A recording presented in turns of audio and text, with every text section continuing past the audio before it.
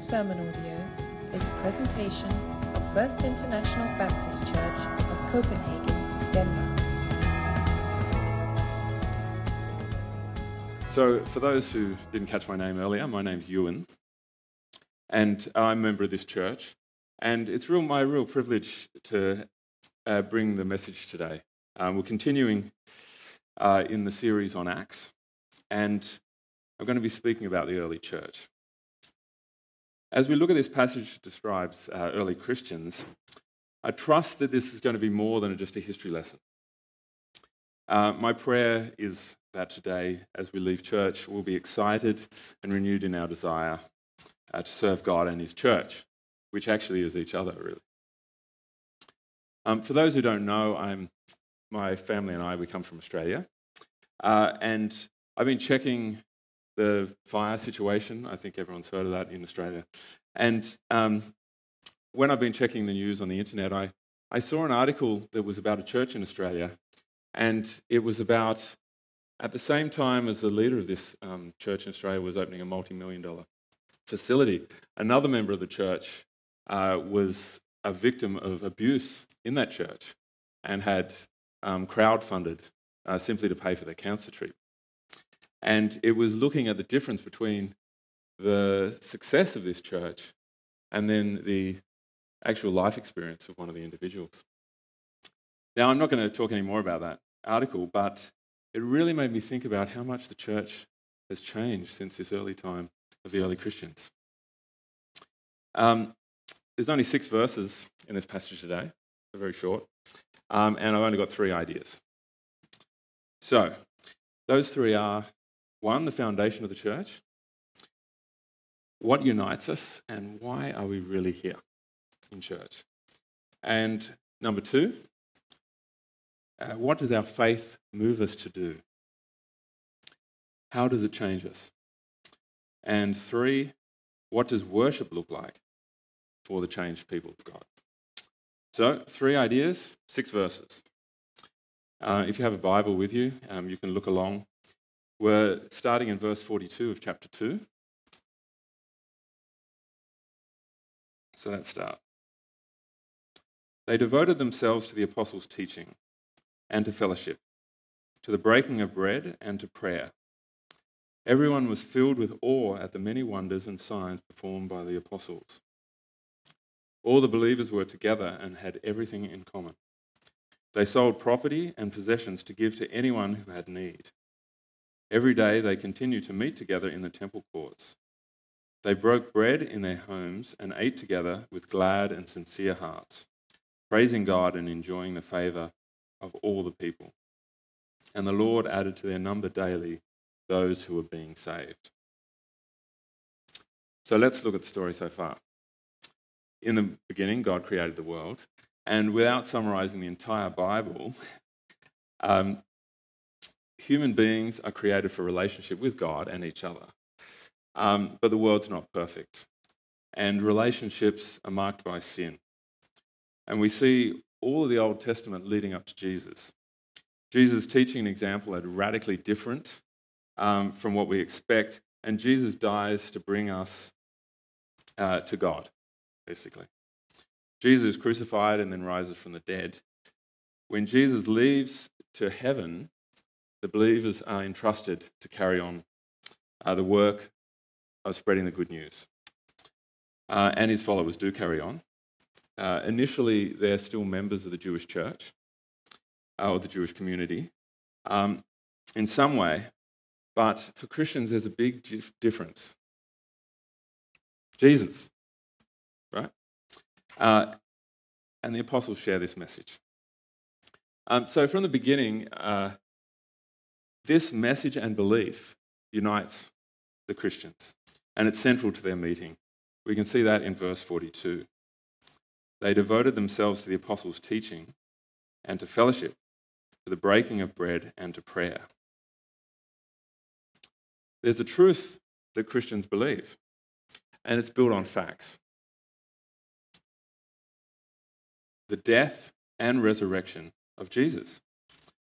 It's a belief with depth. It's a belief that can withstand the scrutiny of centuries. And there's not a big spectacle to cover up, a lack of substance. It's striking the lack of ritual that we have here, right? It's encouraging, I think, for all of us that we don't need a great performance to bring people in. Essentially, the early church just met together, they ate together, and they studied God's word together. Now, it's nice to be among friends, but what unites the Christians is their common faith, right? The apostles' teaching is, of course, what we have in the Old Testament and the Bible. The accounts of Jesus' life and death and the letters to the churches.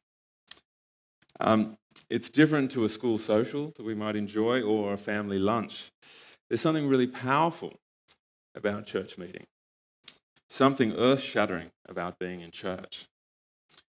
The Apostle Paul, in his letter to the church in Ephesus, describes the church as being, in Ephesians 2:20, built on the foundation of the apostles and prophets, with Christ Jesus himself as the chief cornerstone. In him, the whole building is joined together and rises to become a holy temple in the Lord. And in him, you too are being built together to become a dwelling in which God lives by his Spirit. It's a very grand way that Paul describes it here, but it's also very simple. It's us, right? God living in us through his Spirit. Do you ever wonder why we come to church or study the Bible together, Bible study, life group, home group, growth group, or whatever it's called? Or have you ever gone to church and come back thinking, why did I bother? What was it made it worthwhile or not worthwhile? I'd like to challenge us today to think that it's the truth that makes that difference. The truth of Jesus that brings value. And this is what we should be desiring when we come to church. Now, the version of the Bible that I read just now says, it uses the word devoted. They were devoted to the word. And what does this mean? I think devotion here is valuing teaching above all others, right? It's even more than a foundation. It's a joy in the word of God. Now, sometimes when we read the Bible, it doesn't inspire us much at all. But the devotion actually keeps us going day after day. And this same devotion pushes us to come to church. I encourage you to consider that devoted applies when you don't actually feel devoted. Now, I became Christian as an adult, but I did go to church when I was a young child. I didn't hate it, but I certainly didn't like it either. When we look at the Bible and have someone share the message or read the Bible, but then we consider it as something that just has to be endured before we get the chance to catch up with friends, look, it breaks my heart because that was my childhood experience. And that's not what Christianity is about at all. Yeah, and it's certainly not the picture we have in this passage here. The passage doesn't say they were pretty bored when they looked at the Bible, but enjoyed a good chat over a coffee, right? It doesn't say that. And I'm not saying that as a self-serving comment where I shame you into paying more attention to what I'm saying. It's not like that at all. Actually, you can forget about this talk and just think about after the service is over and we're in our fellowship hour. Can we have a conversation that's built on substance? I challenge you to tell someone what God's been doing in your life or what God's been telling you, what God's been teaching you. I challenge you in that time when we meet together. I think people have a tendency to actually base their beliefs on their actions. And Christian values can vary from person to person. But this is, of course, the opposite of what we want, right? How can we make our beliefs anchored right? It's obvious. It's in reading the Word. It's reading the Bible. Other books and videos and self-help things about living have their place, but we need to be really careful not to neglect the hard work of reading the Bible. The Word of God is life-changing, and it's much more than just advice from a friend. There's good reasons why we should believe the apostles. The first reason is because they build on the law and the prophets. It's consistent with the whole teaching of the Bible. And there's a difference between a talk or a sermon, which you might agree with or disagree with. I'm not sure if that's right. And we look at verse 43. It says, everyone was filled with awe at the many wonders and signs performed by the apostles. The miracles performed by the apostles give weight and authority to their teaching. As we continue through Acts, we see many of these miracles described. The apostles were chosen by God to share the good news. And like Jesus' miracles, which demonstrate his power, when the apostles do their miracles, it doesn't show their own power, it shows God's power working through them. And so now to my second point. In verse 44, it says, all the believers had everything in common. They sold property and possessions to give to anyone who had need. Now, a couple of the commentaries I looked at felt it was really important to point out that the early Christians weren't actually communists because they did it voluntary. Now, I'll leave it up to you to decide whether that is enough to make any difference. This image may threaten some people's idea of what Christian life should be, but that really misses the point because the Bible isn't a book or textbook on how we should have a government, right?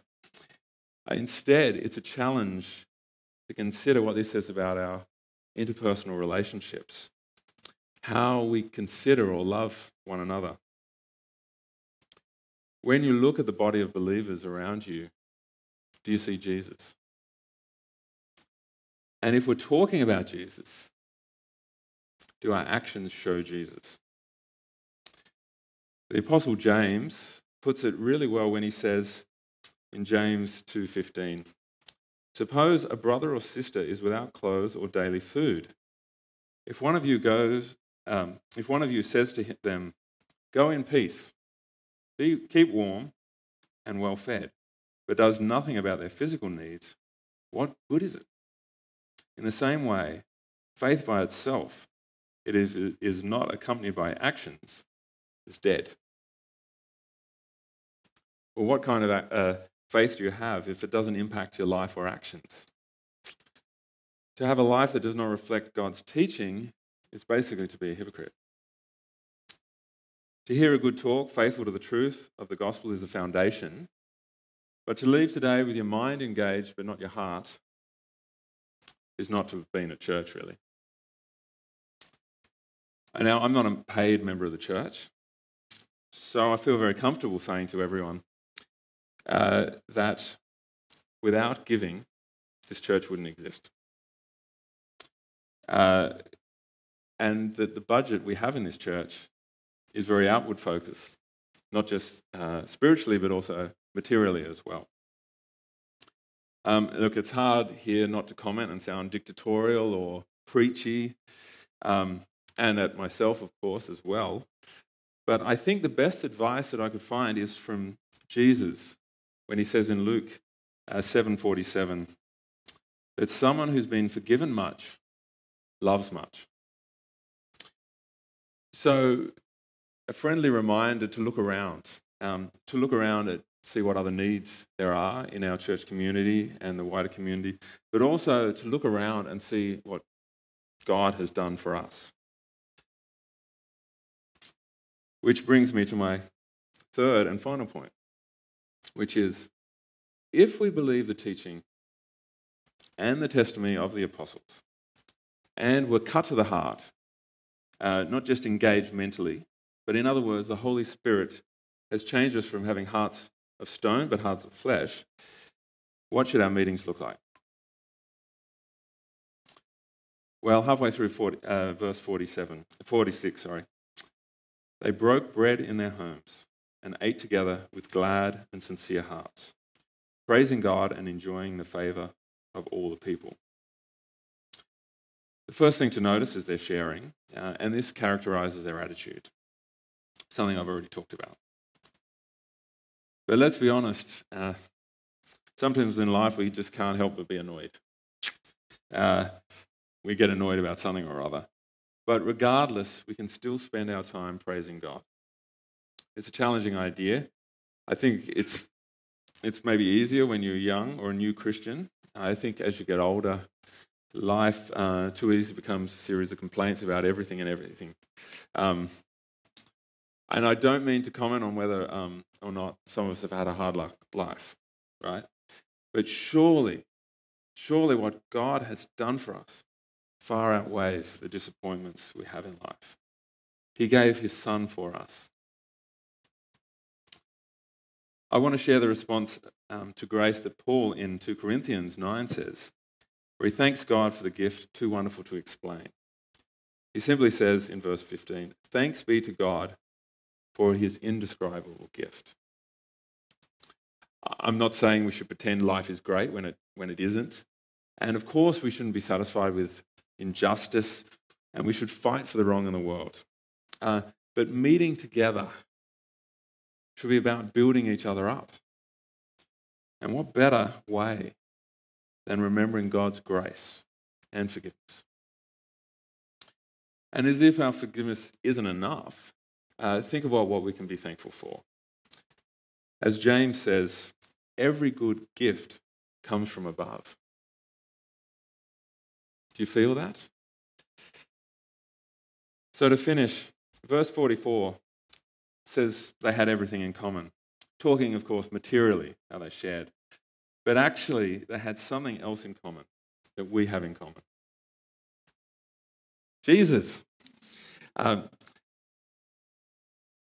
Ephesians 1:21, God raised Christ from the dead and seated him at the right hand in the heavenly realms, far above all rule and authority, power and dominion, and every name that is invoked, not only for the present age, but also in the one to come. And God placed all things under his feet and appointed him to be head over everything for the church, which is his body. The fullness of him fills everything in every way. So the church is Christ's body and should look like him. And a church isn't a concept. It's actually a collection of individuals. It's us.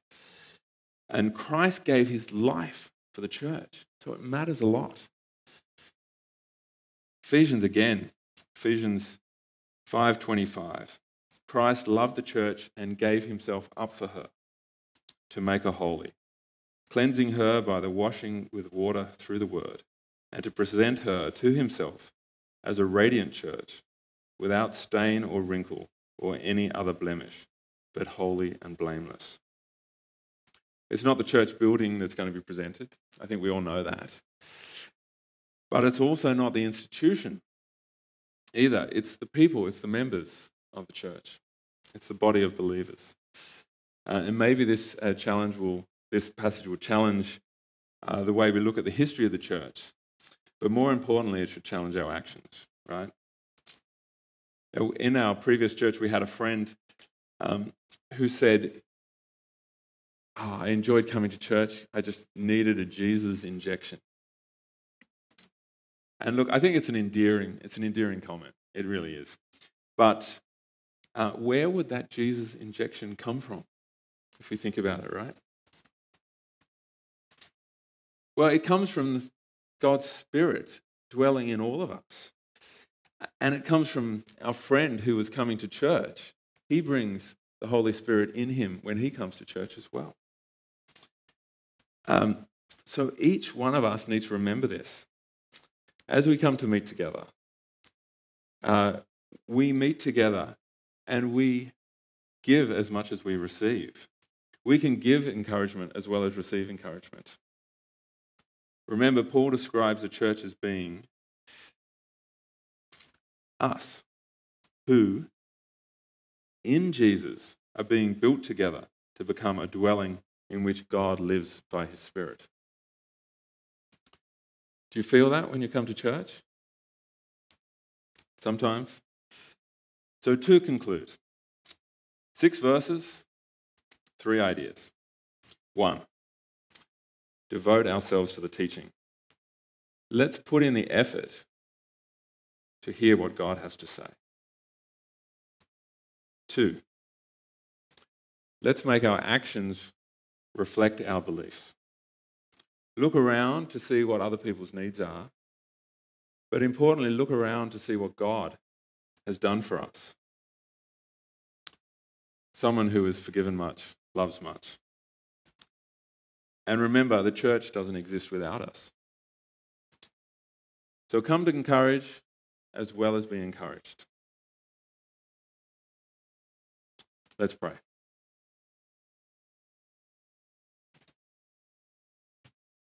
Heavenly Father, we thank you for your word, and we ask that you will help us to cherish it. Help us to have actions that reflect our beliefs. And we ask that you bless our church. Please bless our conversations, bless our fellowship as we meet together. Build us up as a church, and we thank you for Jesus who gave his life for us and for our church. Amen. This has been a presentation of First International Baptist Church of Copenhagen, Denmark. To listen to more sermon podcasts or to learn more about FIBC, please visit www.fibc.dk or facebook.com/FIBCCPH. Thank you for listening.